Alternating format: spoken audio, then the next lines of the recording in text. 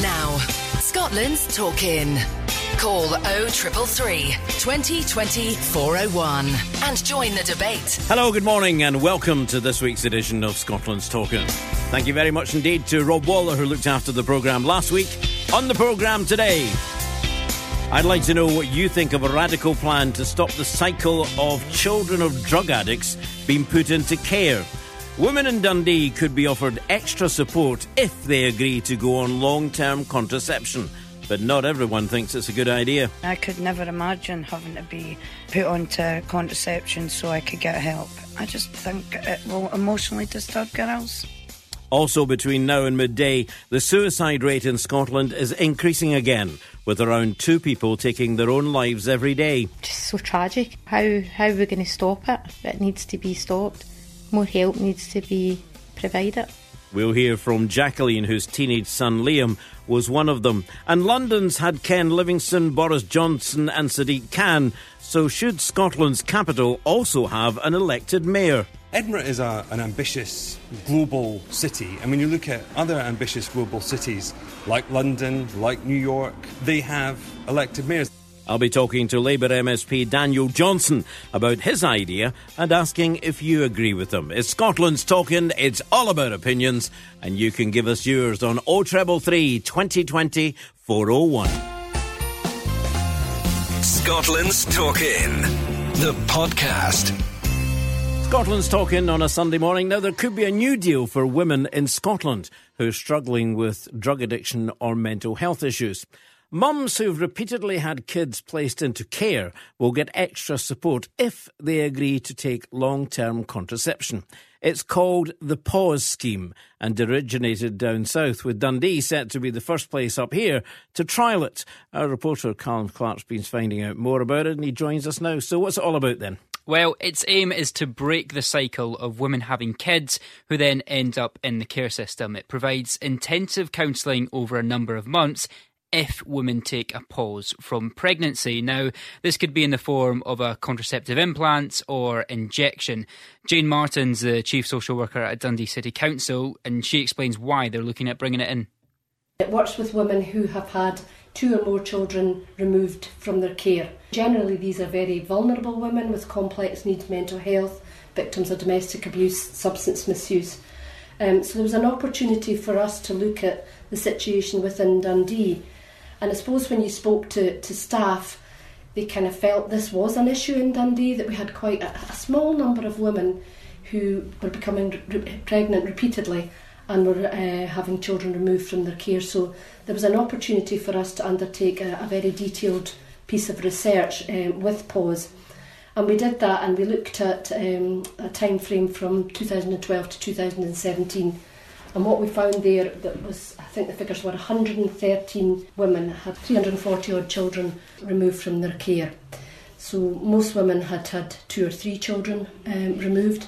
Some women had obviously significantly more children removed. Now, I believe, Callum, this has gathered a bit of a divided opinion. What are the biggest concerns of the critics? Yep, well, the main issue is the idea of placing conditions on receiving support. So, should a woman have to pause her reproductive rights in order to get help? Now, those for it stress that this is a voluntary scheme and that no one is forced into it. And they also point out that these measures are reversible. So, although long-term, it doesn't prevent a woman from having a child in the future. And you've been speaking to some former addicts who've had children taken from them. What do they have to say about this? Well, some of them have big concerns over the idea. One woman who had 2 kids taken from her, she says she wouldn't have been in the right frame of mind to make an informed decision at the height of her drug addiction. And others, like former addict and support worker Sharon Brand, worry about the dangers that contraception can have on those in recovery. When I had the rod in, I felt lethargic, I didn't have any energy. A lot of that could do with methadone, but I think the 2 combined were kind of catastrophic for me. I couldn't function normally for a long, long time, and even after I came off methadone, it impacted me quite dramatically. It's only in the last month or so that I've started to feel like I've got energy to do things. My mental health is starting to balance out. I'm thinking more rationally. I'm not losing my temper. I'm not getting angry, and I'm not getting emotional and upset, and things are going back to normal. But I don't think there's enough information on how contraception is affected by methadone and the impact that can have on a woman over time. I think that, yes, it's a choice. You're given a choice whether you want to take this but is it really a choice when you're addicted to heroin and you go somewhere to get support? At that point, you're desperate, you're chaotic, you're at risk of dying, your life is in ruins at that. So there is no choice. So when is it actually going to come into play in Dundee then? Has it got a start date? Well, that remains unclear. Council bosses last month said it was to be introduced in June. However, we're of course at the end of the month now and no announcement has been made. There was a cross-party discussion in Parliament this week involving MSPs, medical experts and women's groups, and it heard that the project is incompatible with the principles of universal healthcare. So whether this affects when or if the project will be rolled out in Dundee, that remains to be seen. It does. So what are your thoughts on it, sitting at home this Sunday morning then? What do you think? I read it had been described as population control. Do you agree, or do you agree it's an excellent way to go? So we've started the conversation off today talking about PAUSE and the scheme supporting mothers with personal issues on the condition that they can take contraception. Has been criticised by some saying that it's freedom of choice taken away. How can it be freedom of choice taken away if they've been given a choice? It is voluntary. I'll get to some of them. I've already got a couple of texts come in here. Just a reminder, the phone lines are there. Would love to hear your comments. 0333 2020 401. You can also contact us on text. That's a couple have, and the text number is 61054. Start your message with Ali and email ali@thegreatesthits.co.uk. And the other way, of course, if you're on Twitter, is hashtag Scotland's Talking. Love to hear your comments. We'll also be talking about a few other subjects, including what you think can be done to bring down Scotland's horrifying suicide figures. And also, should Edinburgh have its own mayor? And if Edinburgh has its own mayor, should Aberdeen? And should Inverness? And should Glasgow? David sends this text in regarding the ladies having a choice. He says, Ali, did I get these and did I hear these figures correctly? In Tayside alone, or was it Dundee? I'm not quite sure, actually. I need to go and have a listen to that again, whether it was just the city or whether it was the region, David, but thanks for that. He says, 113 women with 340 children taken into care. Surely something has to be done, and this is just a step forward. In fact, maybe on some of these ladies, it shouldn't be a choice. Really? Surely everybody should always have a choice. David, thank you very much indeed. The text number again is 61054. Start your message with Ali if you agree or disagree with David that the numbers are too high and that some of these ladies should not have a choice, should be told this is what's happening. You're listening to Scotland's Talkin', the podcast. Join the conversation on Twitter at Scotland's Talkin'.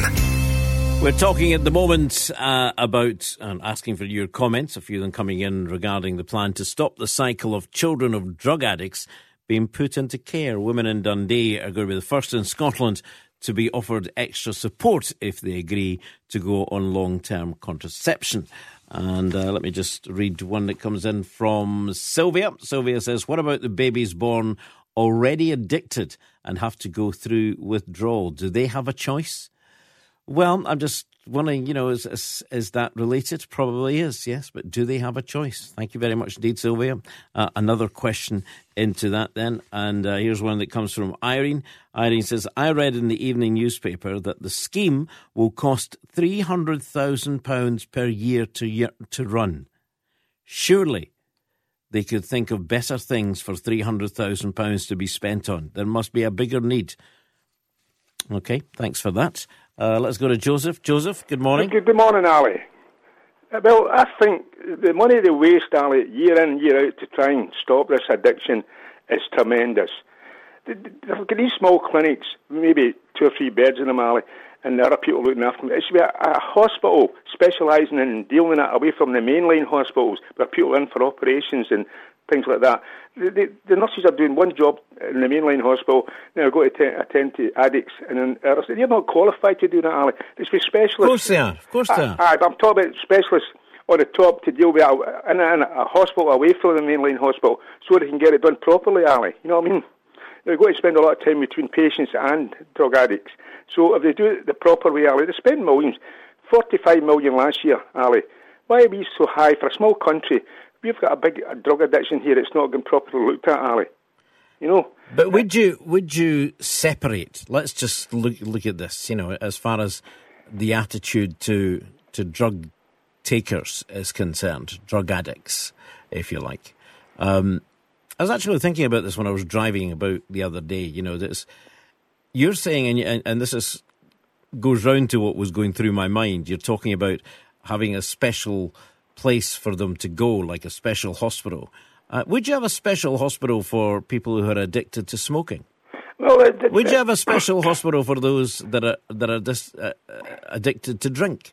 Well, there are many addictions. Why do we label drug addicts so differently? You know, it's not the thing, Ali. It's that the money they're spending on them is getting nowhere. You know, the money is this tremendous amount of money, and they just seem to be shutting the door, and then they can't open it again, Ali. And it keeps getting bigger and bigger. 30,000, according to Glasgow, 30,000 drug addicts. I mean, that's terrible, Ali. That's a big town for a city. It's only got 600,000 people in it. You know what I mean? Mm-hmm. In Glasgow, we've talked about this on the programme before, where they were talking about bringing in these drug injection rooms, and that was sort of rejected in Glasgow. But this week they've been talking about it setting one up in Perth. Because, you know, it's not just the big cities, and Perth is a smaller city, but they have that same problem. They're talking, you know, at least it's being discussed about setting up rooms that people can go safely and inject if that's what they do. Do you think that's a good idea? Do you think we're really tackling it head on, or are our politicians absolutely frightened to put their head above the parapet? Ali, it's the same as a jail. They're not. The prison's the same, Ali. They actually want nobody in the prison. But what do you do with them outside when the drug addicts have been sent to prison? But drug addicts are not prisoners. No, I know that. I'm saying, but the same as the prison and all. They don't help them in there when they go there, Ali. As I said, they should have a place where these people could be looked after properly and try and wean them off the drugs, Ali. Well, a better idea. They do have places like that, but they're mostly private and they cost an absolute fortune. And that's, you know. That's what's wrong. We're just going round in circles. This has been going on for years. Oh, I understand that. I understand that, Ali. I understand that very, very well. But it's the amount of money they're throwing down the drain, Ali. Mm-hmm. Not getting to the problem. You know, that's what I'm against. You think that it is money that's just been thrown away then? Yes, Ali. It's money thrown away down the drain and it's not coming back clean. That's what I think, Ali. I just think we don't have politicians that are brave enough to stand up and say, right. Well, that's what I disagree with, Ali. The House of Holyrood is they don't open their mouth big enough to do the job. They just open it and then they shut it again and don't hear nothing about it again. To then next minute, there's addicts found dead here, addicts found dead there. That's when they come out the door again, Ali. Open the door again, but they shut it again quick as possible. You know. Well, it's an interesting one, and you know that we're opening that up, the debate up here. We're talking about the scheme, you know, the pause thing in Dundee, but it can easily move into talking about drugs in general, and I do wish that our politicians would grow up here and start talking about it and start telling the medical people what they need to do, because even the medics, it's just going round in circles. As I'm saying, Ali, they put the medical nurses and all that, these people that's in the hospitals under pressure, Ali, when they should be going, look, this is what needs to happen here. Not to say, like, that's the money, then they go back, and that's it, we've given £45 million, we'll just leave it at that. That shouldn't work that way, Ali. They should be up there wanting to know what's happening, how's it progressing, and is that person now weaned off them now. But they don't, Ali, they just that's it, and then they finish for another year, and then they go, we'll give them more money. That doesn't work, Ali. OK, thank you very much indeed, Joseph. It's all about money being flushed down the pan, according to Joseph. John, good morning. Good morning, Ali. How are you, my friend? Good, thank you. Good. We mentioned... I have... On you Sorry, go. carry on, No, Ali. it's your call. On you go. I have aired my comments on this before. The problem we have got in this country is a greed problem. It's not a drug problem. What should be happening in this country is drugs should be legalised, clinics should be opened, young people should be brought in. Do you want your drugs? Come and we'll give you them with clean needles, with clean stuff. Brought in at a cheap price, taxable. Where the money's coming in, it could do to sort clinics and all the rest of it. The problem that we have got in this country, as you have so rightly mentioned, is our MPs are fear to stick their head above the board. The only way that we can win the drug war is to legalise it. No other way. It's not going to happen. And this is just another excuse to say, look what we're doing, look what we're trying to do. Nonsense. The only way to do it is to legalise it. And people always say to me, well, if we legalised it, where's the money going to come for this and where's the money going to come for that? I'll tell you where the money's going to come for. It's going to come for the money we save with lawyers' bills and people getting put in jail for breaking into houses and trying to get money for drugs when the government can give them it and make money off it and put it back into the system, Ali. That's the only way forward with us. It's a very, I'm agreeing with most of what you say. It's a difficult one to tackle, but nobody seems to be willing to tackle it. Yes, there are forums and they set up committees, etc., but it doesn't get anywhere. They don't do anything. No, they're not doing anything, Ali. They're talking shops. Yes, they're not doing anything, Ali, and the reason why, if you spend £25 million increasing our police force to try and stop drugs, it won't happen because for every dealer they take off the street, somebody else will put 3 dealers on the street to compensate for it because the money. It's all about money. Take the money out of it.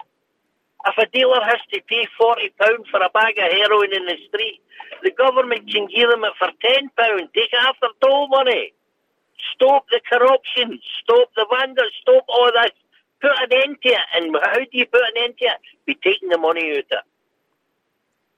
Okay, John, interesting thoughts again, but we need those in power to actually grab it and take hold of it and look and see what can be done. Thanks for that. Keep your calls coming in regarding that. We're talking there. If you missed us, if you've just joined this programme and just waking up, that's all right.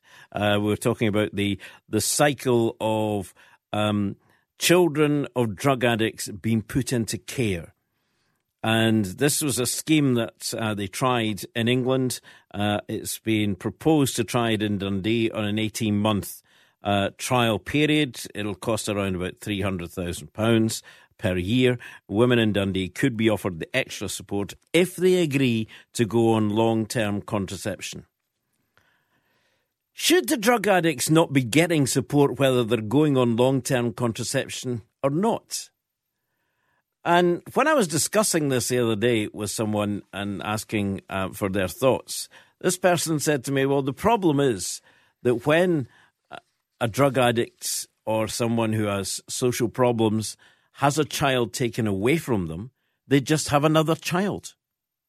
This is what this is meant to stop. But they've got to volunteer to do it. Ali, more sticking plasters on infected wounds, says this text. Instead of tackling the symptoms, mental health problems, addiction, suicide, deal with the underlying causes, undealt with childhood neglect and abuse. This is one step closer to a fascist dictatorship.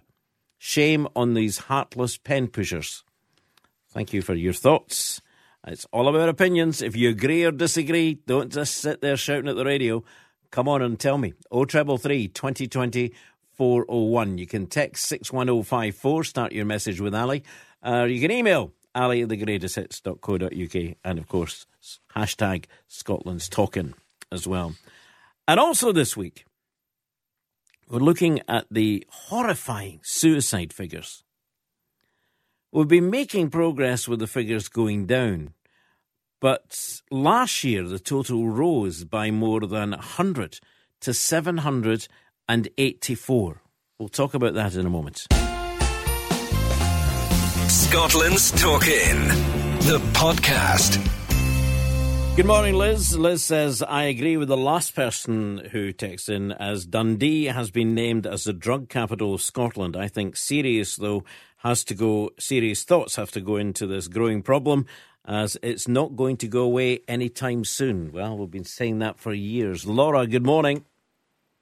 Good morning, Ali. Morning, Laura. Yes. What's your point? Hi.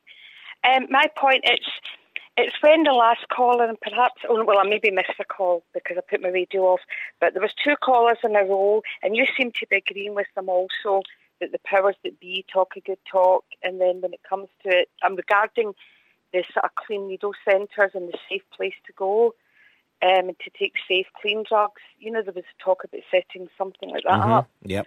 Well, my understanding is that the Scottish Government, as you know, did look into that, thought it was a great idea, and there was a lot of people behind it.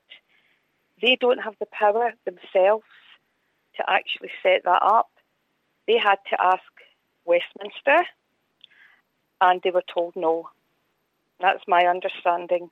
I've got that from the media. If I've got anything wrong, I apologise, but anybody that's maybe under the illusion that the Scottish Government talked this talk and then didn't carry it out, might, if they want to, could look into that, because that's my understanding, that we don't have the power to set these up ourselves in Scotland, and have to ask Westminster. Right.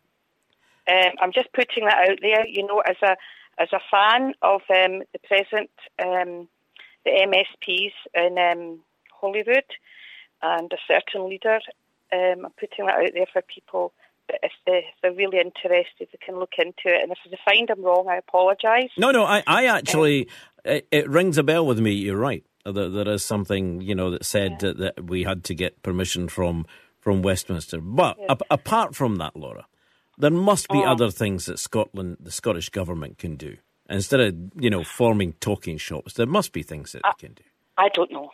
I honestly don't know, because I don't know how much their hands are tied. Yes, I would agree, though. You're right. Probably there must be some things, but I was only phoning with regard to that idea, which I don't have much dealings. I don't know much to do with it. Right. I'm just wondering if that was the case, why a councillor in Perth this week has been calling for a sort of look into this happening there. You know, if that was the case, they would surely know that that's not going to happen. But interesting. It's open. Yes, I do.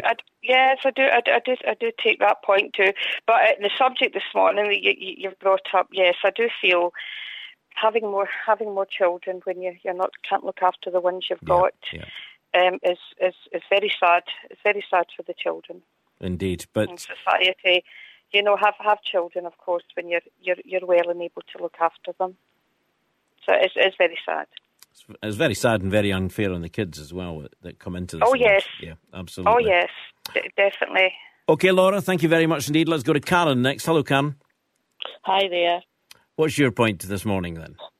Well, I'm sorry, but why should self-inflicted drug addicts get all the assistance and get a choice as to whether they go on a contraceptive side for taking in children that obviously go into the care side of things? There's people out there like me that have got diseases. I've got multiple sclerosis. I didn't ask for this. So why should... It's the underlying problem that should be attended to before they get other assistance. But I really don't think that they should get a choice as to whether they get a contraceptive or not. Well, what would you say to them then? Would you say you're getting this contraceptive whether you like it or not? Yes, I wouldn't give them the choice. But surely every woman has a choice to do what they want with their own body. Well, she took the choice to take drugs, so why should she get extra help if she's not Do you have the same feelings and attitude towards people who smoke? People who smoke are not self-inflicted. It's self-inflicted. It is self-inflicted. You're Yes. talking about self-inflicted. You're talking about drug addicts being self-inflicted. Surely a smoker, smoker doesn't hurt anybody. When a drug addict is high, then they go out to hurt. They hurt people. No, they don't. Not all of them. Some of them do. Yeah. Well, some smokers go out and hurt people as well. You don't put it down to smoking. Yeah, ordinary people can go out and hurt people.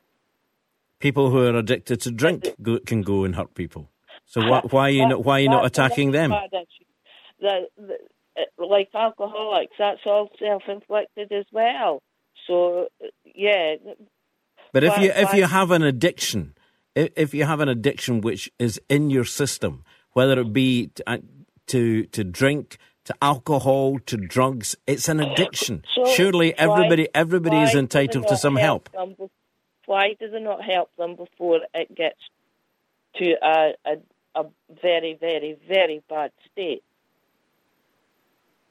I think I'm angry at the point that, well, yeah, I've got this disease. I didn't ask for it, but Joe Bloggs has went and shoot a needle up, whatever, and he's a drug addict because he wants to be a drug addict. He's a drug addict because he wants to be a drug addict. Yeah. Really? Well, any type of addict is an addiction. It's an addiction, Karen. It's not something you want. So, yeah, you could go out and addict yourself to drugs then, yeah? Or drink, or smoking, or anything else, eating chocolate. There's addictions all over the place. No, I don't. I just don't agree with the question that you put up today, that females should not get a choice if they have had 2 or 3 children taken away from them. That's the poor sods going into the care system and being all their lives on due on the state. No, that's wrong. And the female, she's not able to look after them. So I don't agree with that. You've got... Sorry, did you say you had MS? Yeah. Right. Do you get the support that you need, or do you feel that you could be getting more? Oh, no, I get support, but I've had to, ask for it, sometimes fight for it, but I get it. I'm not speaking about the support that I need, that I get. I'm speaking about the question that you raised this morning and my opinion. Not anybody else's opinion. No, absolutely. That's what it's about, Karen. And thank you very much indeed for coming on and giving it as well. As we always say, it's about opinions. 0333 2020 401 is the telephone number. What do you think then? Let's go back to another subject we're talking about. What do you think can be done to bring down Scotland's horrifying suicide figures? As I said earlier, we've been making progress with figures going down, but last year the total rose by more than 100 to 784. Now that works out at around 2 deaths every day from suicide. People who just don't want to be here anymore. And men continue to be 3 times more likely to take their own lives. And there's been a 50% increase in the number of deaths of young people under the age of 24. 15-year-old Liam McGee from Kilmarnock took his own life 10 months ago. His mum, Jacqueline, has been speaking to our senior reporter, Natasha Reid, for Scotland's Talking. There's not enough help for them. They're just no talking, they're no coming forward to people. It's just absolutely tragic. And through, obviously, your own experience, how much does it affect the whole family? Oh, we're absolutely in bits. As I said, my wee girl of 9-year-old is now suffering, and she's talking about wanting to end her life, and again, we're not getting the help that we should be getting. Again, it's down to Beautiful Inside Now, the charity, and they're going to provide a play therapy for my daughter to see if they can help her out. What specifically is it about the help that you think's not working? They're not taking it seriously. They're saying, like, you know, with my daughter, it's my fault, it's through my grief that, you know, they're not going to refer her, that I need to be seen by counsellors and stuff like that myself, but they didn't provide counselling when my son died either, and that seemed just about to provide it for me, and I don't feel that we've had the help or support. How long has it been since Liam's death? 43 weeks. And how are things now? It's awful. Yesterday I went for my shopping and I came out and it was 2:10, the time that he was pronounced that he had passed away, and I just looked to the same area and that was it. You know, it was like losing them all over again, because every Monday is the day he went missing, so you've got that horrible feeling. You've got a Tuesday because he was found, and then, you know, it's just awful. I miss him so much. What would you say to other families, other young people, old people, anyone who is feeling this way? Please talk to anybody. I mean, you know, there's always somebody there to listen to you. There's loads of charities, there's like Samaritans. Please get the help. We'll hear more from Natasha Reid. She'll be talking to Corey Wilson, who runs the Samaritans in Ayrshire, in the next hour of the programme. If you'd like to give us your comments, or as I say again, do we have an answer as to what can be done to bring down Scotland's horrifying suicide figures? Also in the next hour, I'll be asking you what you think about us having a mayor for the cities in Scotland, like the mayor of Edinburgh, for instance. We'll be talking to an MSP who feels that it's time to move in that direction. More about that after the news at the top of the hour. You're listening to Scotland's Talkin', the podcast. Join the conversation on Twitter at Scotland's Talkin'. So we're asking the question just before the news: what do you think can be done to bring down Scotland's horrifying suicide figures? And also our reporter Natasha Reid has been chatting and trying to find out a wee bit more. She spoke to Corey Wilson, who runs the Samaritans in Ayrshire. I suppose it wasn't a surprise in terms of, you know, we've been acutely aware of what's been reported in Ayrshire over the last year, 18 months, which is one of the reasons why we work hard to try and provide the best service possible. And how do you think suicide is affecting young people in particular? Sadly, suicide doesn't affect just one particular group. It doesn't really matter, you know, what age, background, etc. But young people can be affected by suicide, particularly if it's someone that they've known. And that's one of the reasons why Ayrshire Samaritans give talks to almost all the schools in Ayrshire, just so that we can let young people know that we are here if they need to talk about anything that's troubling them. What do you think it needs to happen to try and get these figures back down and to try and stop this increase? We need to raise awareness about the support and the help that's out there, not just the Samaritans but other organisations too, locally and nationally. We need to address the stigma of mental health and make sure people feel comfortable about saying that you're not okay, and make sure that people know where they can go to get that help when they need it. There's been some suggestion as well that more needs to be done, you know, before people are hitting crisis point, before they need to even get to the stage to asking for help. What are your thoughts on that? I suppose awareness of our own network, and, you know, in terms of friends and family, you know, asking that question, are you okay? People that, you know, you're surrounded, could be workmates or whatever. But Samaritans doesn't just deal with people who have suicidal thoughts. We're there 24/7 for anyone to talk about what's bothering them. And with that early intervention, before you reach that crisis point, people are often able to find the solutions to what's been troubling them. In 2018, more than 20,000 people volunteered their time for the Samaritans, and they spent over 1 million hours responding to calls for help. What I would say is talk to us about whatever's bothering you, because it can make a difference. We're there 24/7 to just talk about anything that's bothering people. Natasha Reid for Scotland's talking there to Corrie Wilson, who runs the Samaritans in Ayrshire. And this is on the back of the story that suicide, people committing suicide figures, they've gone up. Last year, the total rose by more than 100 to 784, which works out at around 2 deaths every day. And men continue to be 3 times more likely to take their own lives.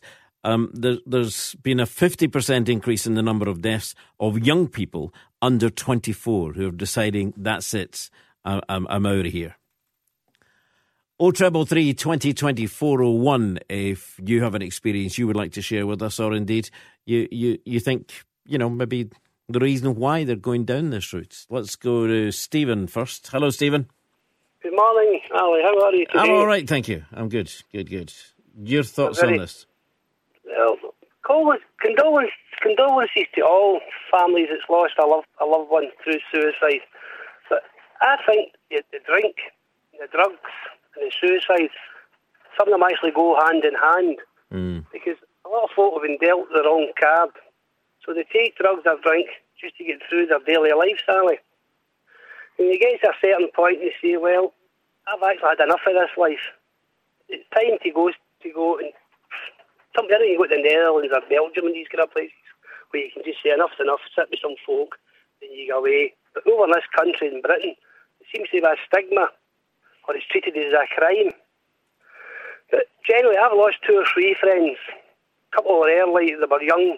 Even one sat with his mother, his 2 brothers and his sister and his father, and they sat there and they had all their lunch, they all their dinner and all that, and a wee laugh.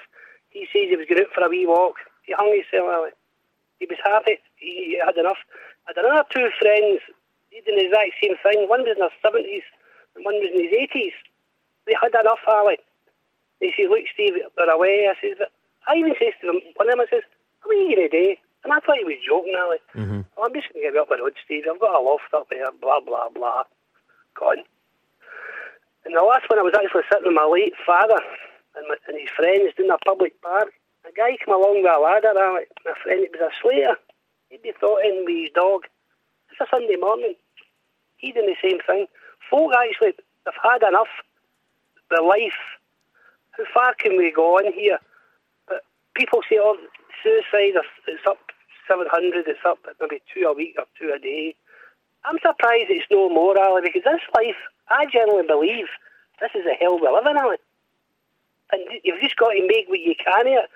And I don't think there's many listeners here today could honestly say, they've no thought of saying, look, I'm out of here. So it doesn't matter if you can build hospitals for drug addicts, take the children off, legalise drugs. That's not the problem, Ali. Well, it's life. And if you go way back in time, everything was manual. Everybody was working. I really think everybody was happy way back then. See, now we're getting into modernisation. It's all machines, it's all robots, it's all technology, folk with jobs. There's too much pressure now in life than empty. The pressure now is greater than it ever was before. The folk are saying, no, this is not for me. And there is generally people, Ali, as we speak, will say, no, that big fella's right. We've had enough. As long as you want us to live for, folks always should be living longer. Why do we want to live longer? For what? No, Ali, I can maybe see myself, Ali, in 10 years saying, well, I've had enough. I could get in the same road, Ali, I could, genuinely. Yeah, and it's you then that's taking the decision as to when you decide that is the time. Yeah, and you start to get, see if I was to get dementia tomorrow, why should I get into an old folks home and get these poor carers to wash me, scrub me, and my family's seeing me, they're deteriorating. And I can do nothing but all these pharmaceutical companies, billions of pounds, they're making money out of people like me. I'll be the first one, Ali, over that Erskine Bridge. That's a fact, Ali. I'm gone. OK, Stephen, thank you very much indeed. There you are, Stephen's thoughts on the whole situation with personal experience as well. 0333 2020 401 is the number if you'd like to comment. A few coming through on social media now. Oh dear, this is a tricky one, says this one. How on earth would you police this? And this is going back to where we started, really, on our first subject, and that was about the situation that's a possibility of coming into Dundee, where this pause, it's called. Women in Dundee could be offered extra support if they agree to go on long-term contraception. This is the plan to stop the cycle of children of drug addicts being put into care. And then we went into talking about drug addicts as well. We're getting all types of comments coming now, so let me go back to this one. There would have to be something in it for the addict. Do they get this contraceptive when they pick up their prescription? Do they even know who the father of the child is? What's that got to do with it? Do they even know they're pregnant? Okay, that's one comment. Thank you for that. Another one here. I'd just like to say, let me read this one first. Good to hear you challenging the heartless attitude of your last caller. This is what people with mental health and related disorders are up against. Okay, thank you very much indeed for that. Here's one that I'm trying to rack my brains, but it's not working. It must be something, to do with my age. Can't recall this. But I'm reading it anyway because there's no name attached to it, and I don't want you thinking, if you have sent this text, that I'm just ignoring you, because that's not what I do. I read all the texts and try and read them out, providing they make sense. So this says, all in capitals, like shouting at me, Ali Bally. That's me. I just want to say that I've always held you in high regard, but I don't appreciate you telling me that I was talking nonsense last week. I wasn't here last week. Okay? So maybe it was the week before, I don't know. Anyway, regarding the young of the day overusing phones and phone games, etc., especially as several callers later expressed the same view, in particular, as it has now been proved that this can lead to addiction and affect mental health. This programme is meant to be about people's opinions, and you will soon lose listeners if you're going to demean a caller's view just because you don't happen to agree with it, or what is an actual fact. I think you owe me an apology. Well, I'm here and I've got an opinion as well, and I don't see what's wrong with me giving that opinion. And if it's the complete opposite of yours, then I'll argue. One of the other reasons I'm here is to stimulate debate, and to get you thinking and to get you phoning in and things. But if you think I owe you an apology for something I don't remember, then okay. I apologise if I upset you and it's been bothering you for 2 weeks as I wasn't here last week. It must have been niggling away at you to send me that text. What do you think about starting off in Edinburgh and Edinburgh having its own elected Lord Mayor? We'll be talking about that in a moment. Scotland's Talkin', the podcast. Now, there's a call for Edinburgh to become the first Scottish city to get its own directly elected mayor. Labour MSP Daniel Johnson suggesting the capital has a specially chosen leader, similar to those in London and Manchester. He says creating the role would make sure big projects are done properly and would raise the capital's standing in the world. And he joins us now. Daniel, good morning. How are you? I'm well, thank you. Good. So, the idea behind this then is, as I said, just the same as they have in other big cities, London, Manchester. But Edinburgh, do you think we're in the mood for having another elected person? The issue that I'm seeking to address is that increasingly over the last few months and years, people have been coming to me saying, they don't know who Edinburgh is for anymore. They're seeing kind of the rise of Airbnbs, housing costs are getting more and more expensive. And I think what we need is to make sure that we have local government that really addresses the long-term future of Edinburgh, but most importantly can also speak up for Edinburgh. Because again, in Holyrood, time and time again, we hear politicians from other parts of Scotland saying, well, that's Edinburgh's problem, but I'm not sure we need to do anything about it. I don't think that's good enough. I think we need to talk about what Edinburgh needs and how we can best run our city. The mayors in London and Manchester, just taking them as an example, from your point of view, have they worked?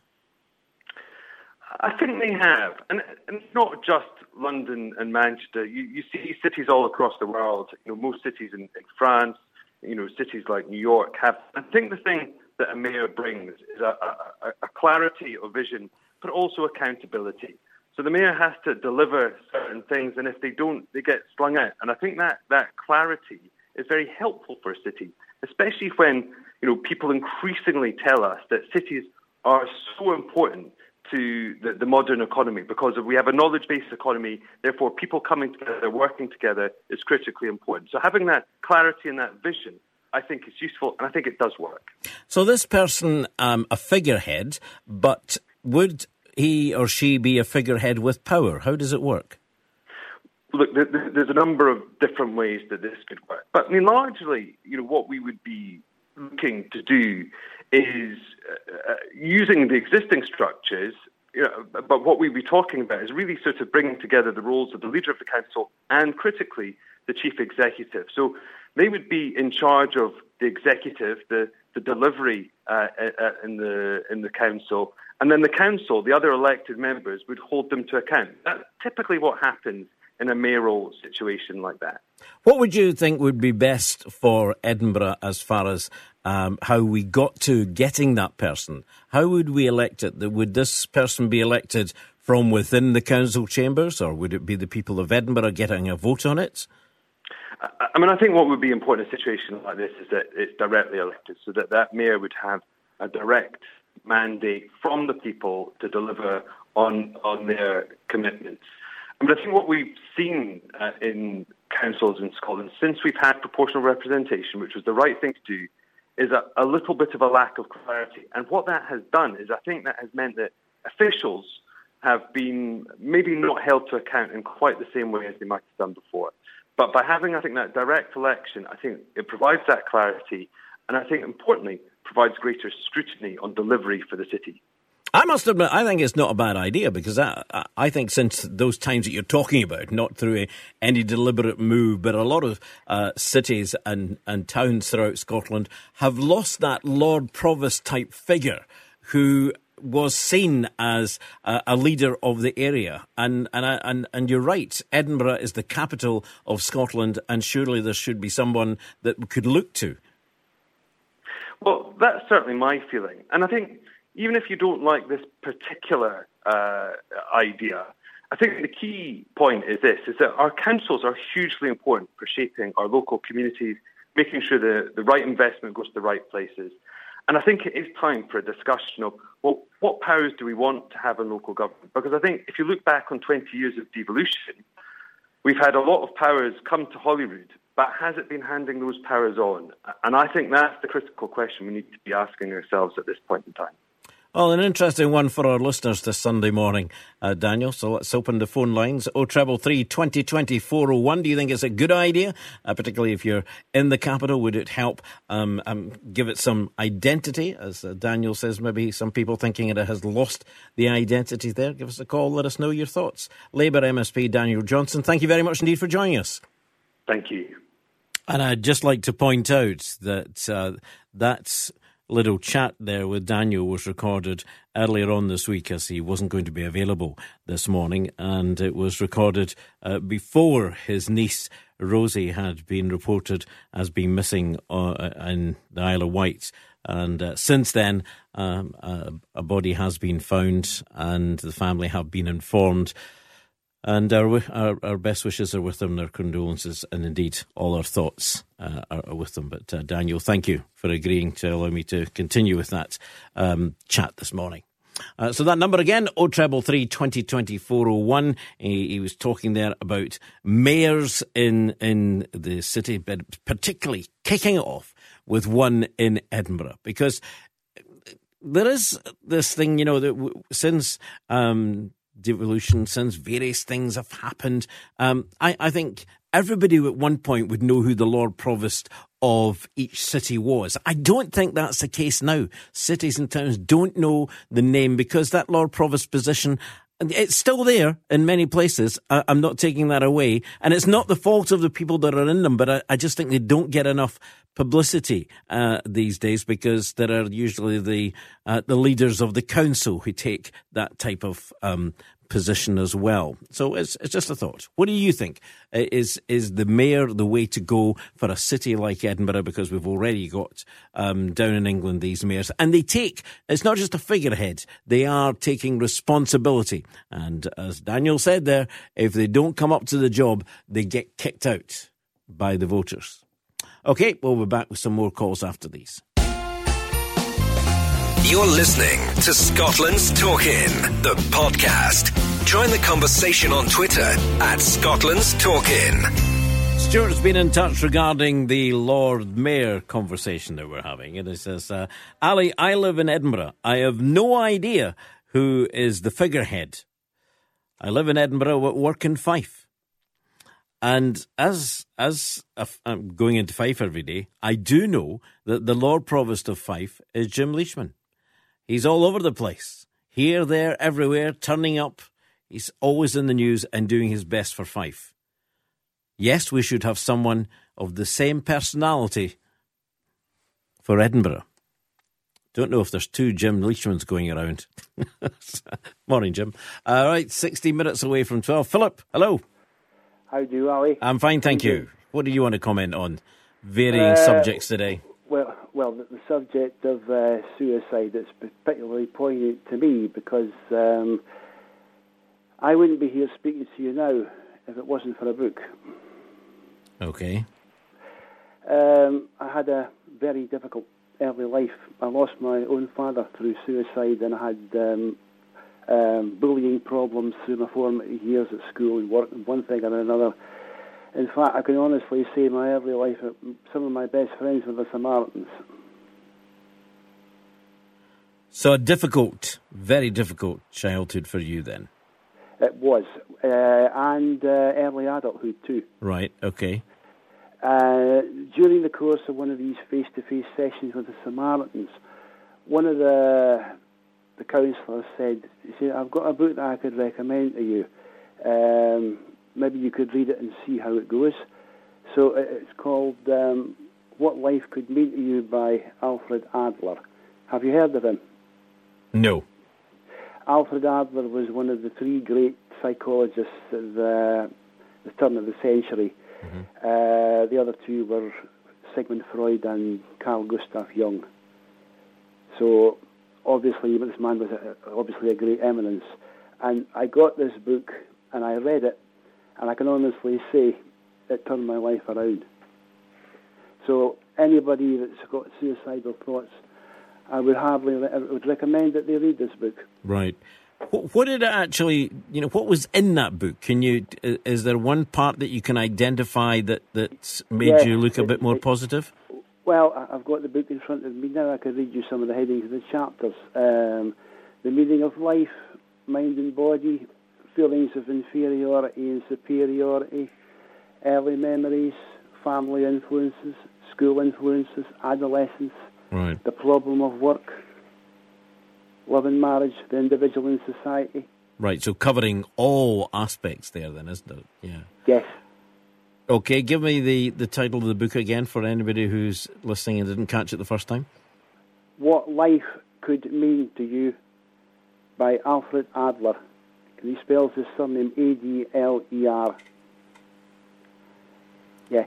Right. It's a treatise on psychology of personal development. And that's what you put down to being the person that you are today? I'm in my early 60s now, Ali. Mm-hmm. And I wouldn't be speaking to you now if it wasn't for that book. Philip, thank you very much indeed for coming on and sharing your experience there. Here's one that comes in and it says, sorry, it's just disappeared from my screen. Got it now. I've had mental health problems for over 20 years. Tried to take my life 3 times. I was in hospital 20 years ago, got a lot of help. Sadly now, there is not a lot of help around. It's not easy to live with mental health. When you can't see any way out, it's very hard. Thank you very much indeed for you getting in touch there. That was from Elaine. Ali, there's a project in Lanarkshire called Chris's House, set up by a mum, Anne Rowan, who lost her son due to suicide, aged 36, and wants to prevent that loss happening to others. She provides a centre providing help, response and intervention surrounding suicide, providing 24-hour integrated help and intervention. You can email info@chrishouse.org. I'm sure that they'd be more than happy about the publicity. And maybe we can actually get to talk to them sometime. George says, I think everyone is missing the main point here. Smoking and drinking is not illegal, but drugs are. Thanks, George, for that. Here's one from Linda. She says, addicts should be tested for their methadone. Basically, the methadone is just a top-up to the stuff they already take. If they get methadone, they should be blood tested to see if they're coming off drugs and not getting it at the drop of a hat. Linda, I don't know where you're getting your facts, but you're wrong. They are tested, and their methadone can be stopped if they do find on their weekly or monthly tests that a drug addict has been taking something else. So, I understand what you're saying, but the facts are not right there. Ali, yes, smoking, this comes from Liz. Alcohol and drugs, among other addictions, is a problem, but I think the drug addiction is the one that seems to be the one being addressed more than others, because more and more people, including school-aged pupils, are dying of the so-called superdrug. That's why it needs to be taken seriously. I agree with that. Mary Campbell says, what are the Lord Provosts for in all the councils? Do we really need mayors? Sonia says, I live in Edinburgh. Bring it on. Let's have a mayor. We live in a fantastic capital city and we should be shouting about it. And a Lord Mayor would be a great title for Edinburgh to have. So there we go. That's all the comments I've got. We'll wind them up there. We've been talking today quite varying subjects and lots of different calls. It's been a wee bit heavy at times, but we got there eventually, talking about pause, which is the idea to stop the cycle of children of drug addicts being put into care. Women in Dundee, this is an experiment that's been tried in England, but it's possibility of being tried out in Scotland and Dundee. Women being offered extra support if they agree to go on long-term contraception.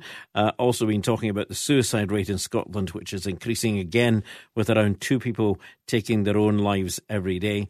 And also been talking about the possibility of a mayor position for the cities, or for Scotland's capital. MSP Daniel Johnson says it's about time we started talking about it. London's had Ken Livingstone, Boris Johnson and Sadiq Khan. So should Scotland's capital also have an elected mayor? If you've missed any of that, then the podcast will be up for you to have a listen to later on this afternoon. Just go onto the station website, or indeed wherever you get your podcasts, and have a listen, and you'll hear anything that you've missed there. Just before I go, it's on this part of the programme anyway, just before we come to the end of the talking, and I've got a minute to spare, lighten it ever so slightly by saying thank you very much indeed to some of the members who came along to Dunlop Bowling Club in Ayrshire last night. They're running a secret chef competition, and I was invited to take part several weeks ago. I didn't realise the amount of work that was going to be involved, I have to admit, but I had to come up with a menu, a starter and a main course, and then secretly arrive at the bowling club yesterday afternoon, get the kitchen all set up and start preparing my meal. The menu was put up on the board several weeks ago and people put their names down for it. We ended up with, I think it was 29 customers turned up for dinner, so hopefully you enjoyed what was put in front of you, what I cooked for you. At the end of the meal, they're given a bit of paper and they mark the food out of 10. And those marks are now in sealed envelopes until all the contestants, because it's run over sort of 6 weeks, they've had their go. So I have no idea what points I scored. But at the end of it, I was introduced to those who had eaten. The plates, I kept watching the plates coming back, and they were reasonably empty, so I think they enjoyed what went on. But as far as winning it is concerned, because there's a trophy at the end, don't have any trophies in my house. So that's at the beginning of October. It will be announced. But thank you very much indeed to everybody who turned up at bowling, the Dunlop Bowling Club last night. Hopefully the food didn't cause any problems this morning. Scotland's Talk In. the podcast.